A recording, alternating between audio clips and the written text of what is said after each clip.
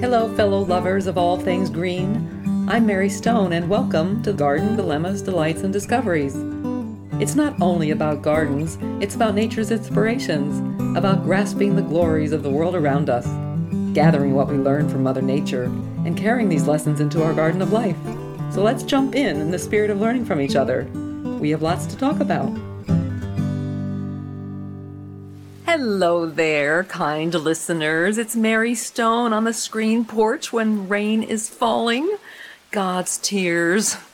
Not really. They are nourishment to our dear earth. And so they are happy tears, aren't they? I hope the sound of the happy tears aren't too intrusive as we chat today.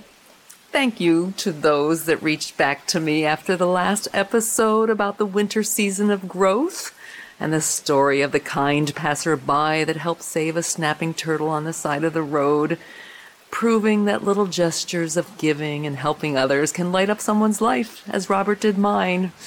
I'm so glad the story lifted you too.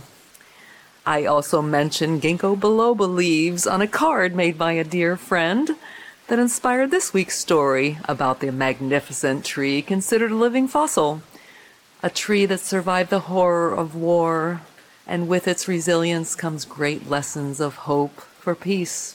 And it starts like this. Hello, fellow listeners and readers. A dear friend, Vicki Johnson, sent a Thanksgiving card she made with a beautiful photograph of a maple leaf in its fall glory, and on the back there's folklore about catching a falling leaf, bringing good luck, with golden ginkgo biloba leaves cascading amongst the words. Her card reminded me of Peter Crane's lecture about his book, Ginkgo, The Tree That Time Forgot. And that's a Yale University Press book in 2015. It's a fascinating biography of the living fossil. Crane spoke at an annual Woody Plant Conference where we learned about new plants that took a dozen or more years from propagation to becoming available in the trays. Interestingly, plant patents, which were once very rare, are commonplace now. But the ginkgo biloba, also known as maidenhair tree after a fern that the leaf resembles, is a brand of its own.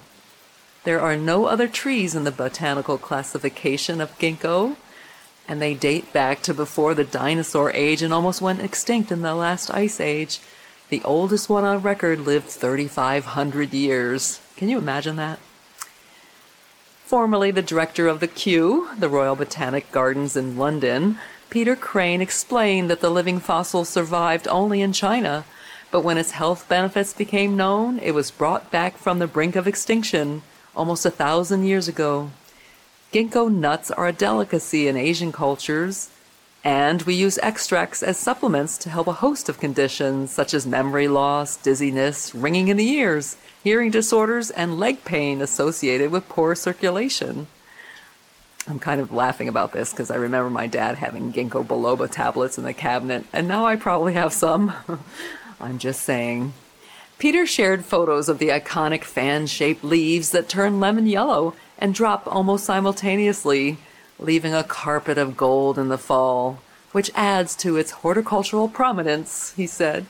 And it's true, it's stunning, really. All those leaves just turn this golden lemon yellow and then drop to the ground almost all at one time. Very unusual. Magnificent espaliers of ginkgo embrace a stone building, and a large specimen commands the lawn at the Scott Arboretum in Swarthmore, Pennsylvania, the venue of the conference. Ginkgos survived the atomic bomb dropped in Hiroshima, Japan in 1945, destroying the city and killing 140,000 civilians in retaliation for Japan attacking the United States. The trees burned, but the cambium cell layer, the growing part of the trunk, survived, as did their roots, deeply buried in our dear earth.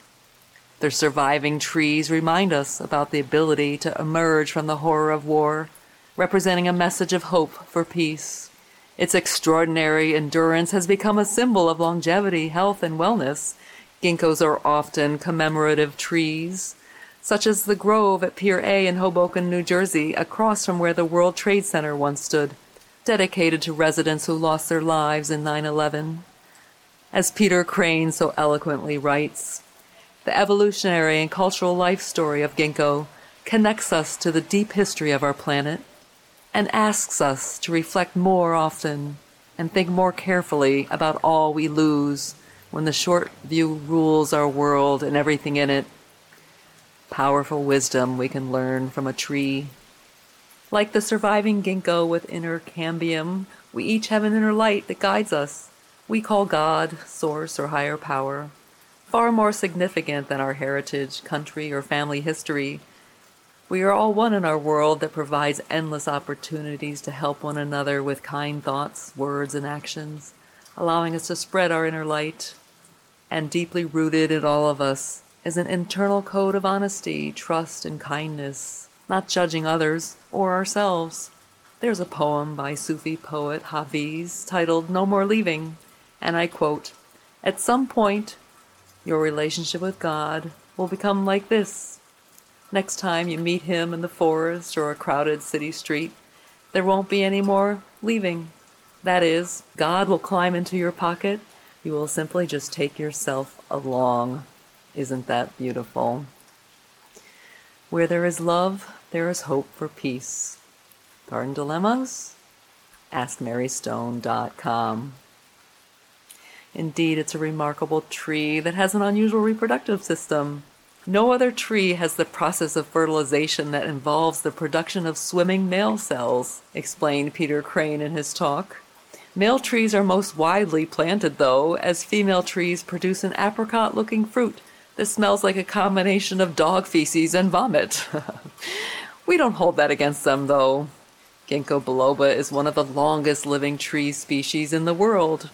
And as I mentioned before, the oldest one on record lived 3,500 years. And so, a tree to be admired, that is for sure. And it's interesting to me that it was after finding their purpose, their medicinal purpose, that perhaps that's why it was brought back from the brink of extinction. Does it take such extremes for us to turn things around? I don't think so. I think it's a matter of allowing Mother Nature to do her part and not intervene by using chemicals and genetically modified seeds and food sources. It's encouraging that more of us are becoming aware that we can make a difference in our world, starting in our backyards and in our communities. It's very, very encouraging, isn't it? Anyway, thanks so much for coming by. I always look forward to our time together.